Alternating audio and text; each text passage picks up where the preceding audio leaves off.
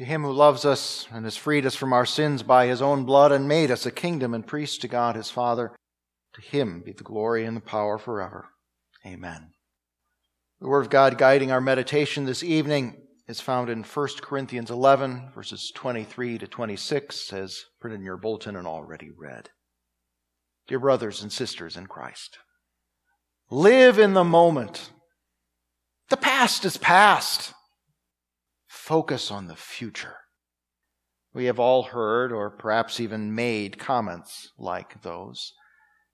Increasingly, the society we live in seems to be operating with such maxims guiding it.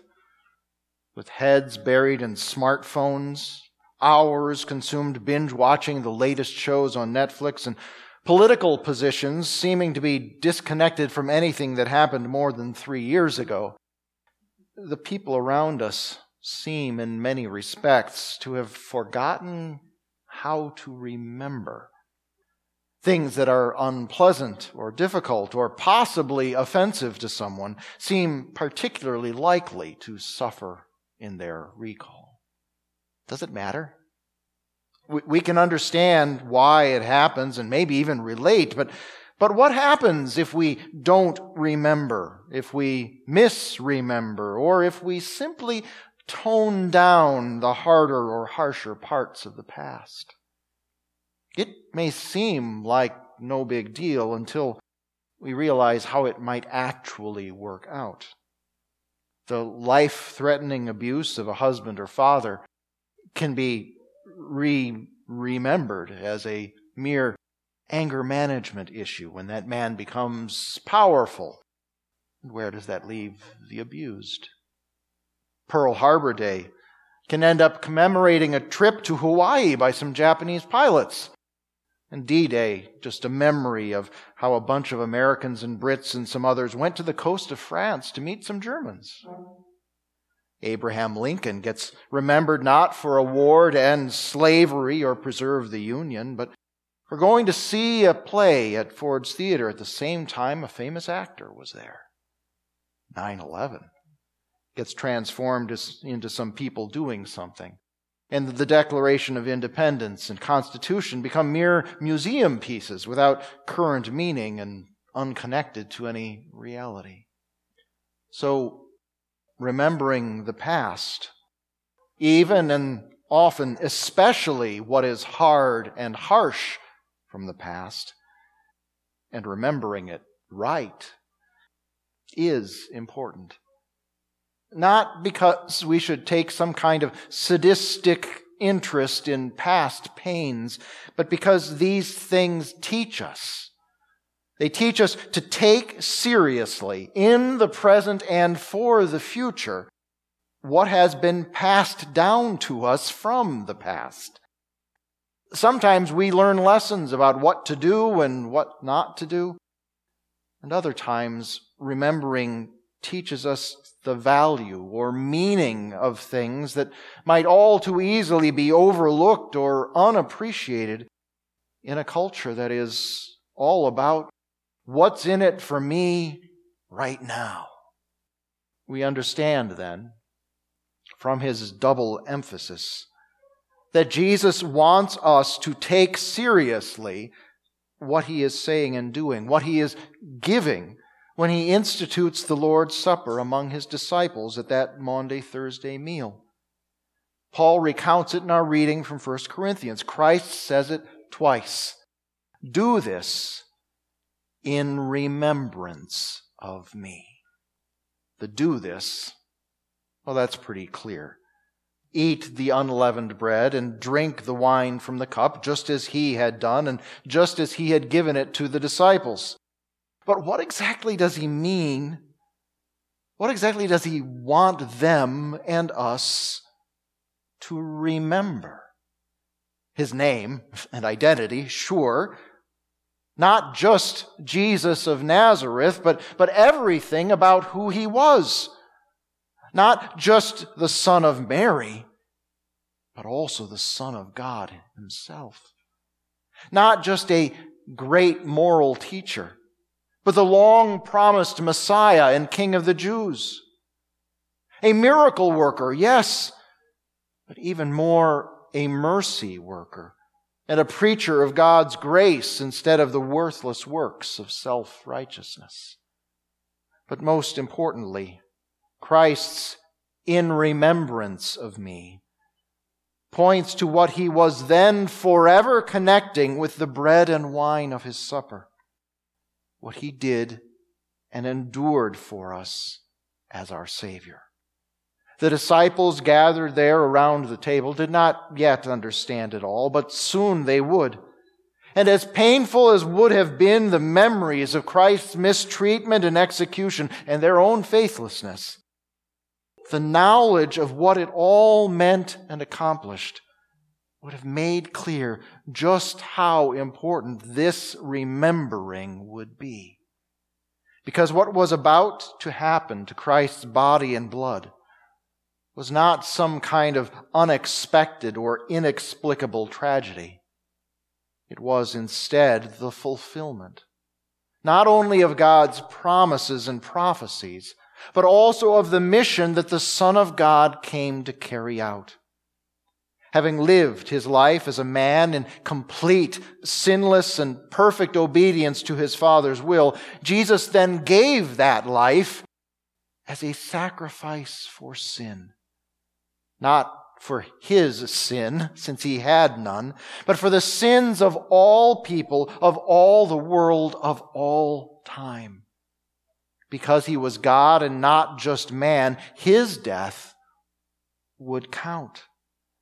It would be sufficient to cancel out all the measureless mountain of humanity's guilt and the accumulated offense of all people's disobedience and rebellion.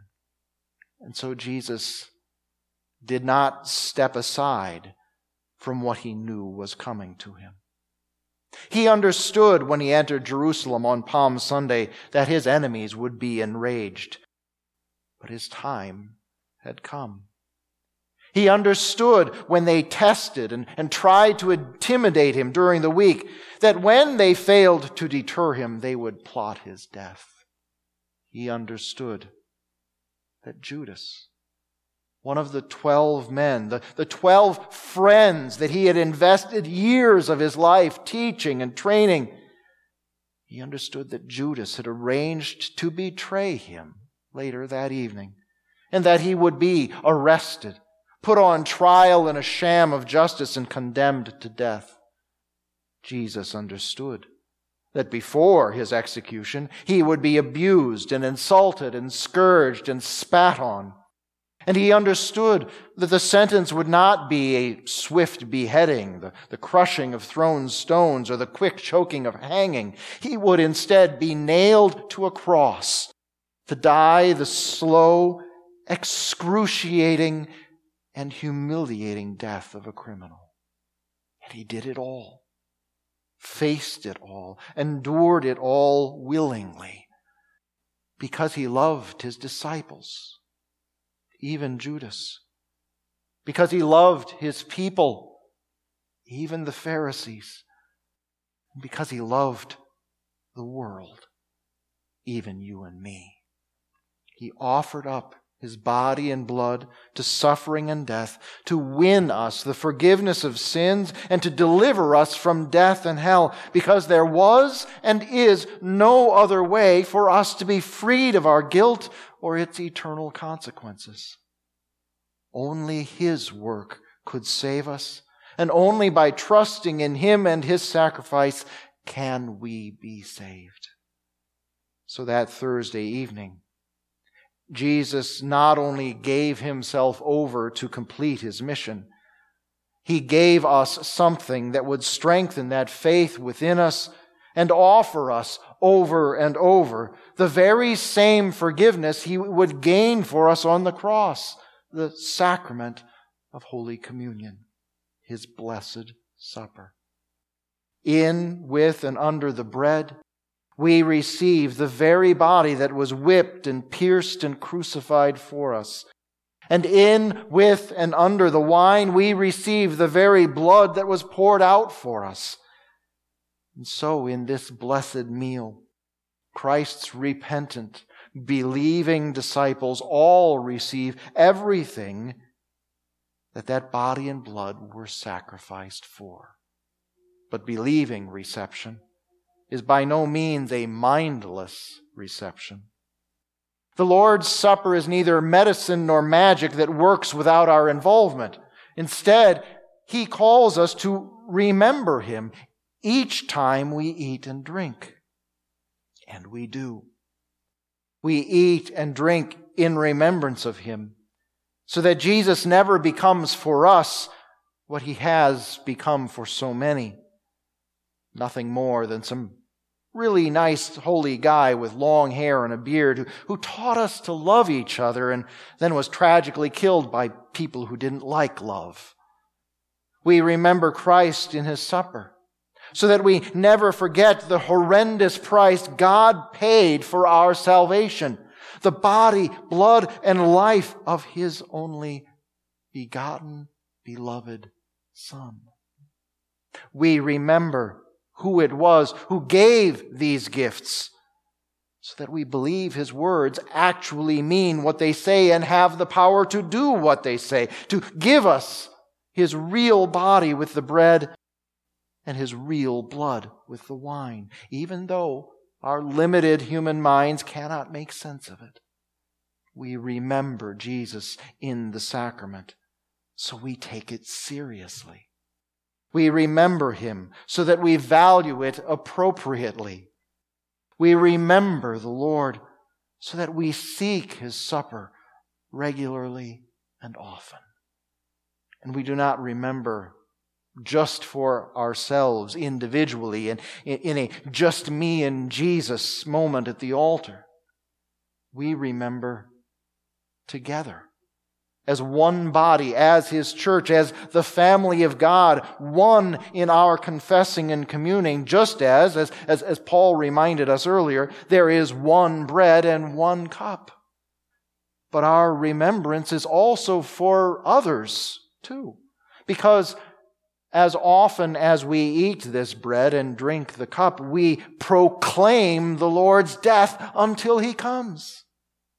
And we imitate Paul as well, in that we pass on to those who come after us, children and new believers. We pass on what was passed on to us, the true testimony of Christ, the true teaching about His supper. This is what we have. This is what we do. This is who we are. In remembrance of me tells us it is all important and all of great value, and tells us to take it seriously for ourselves and for others. The Passover meal Jesus shared with His disciples took on the meaning of the passion that began that evening. And this once again becomes how we are known as His one body, as His disciples today, as the family of God. Christ's sacrifice on the cross, which is now embodied in the bread and wine, identifies and describes us. We are rememberers. Amen. May the Lord of peace Himself give you peace at all times and in every way. The Lord be with you all. Amen.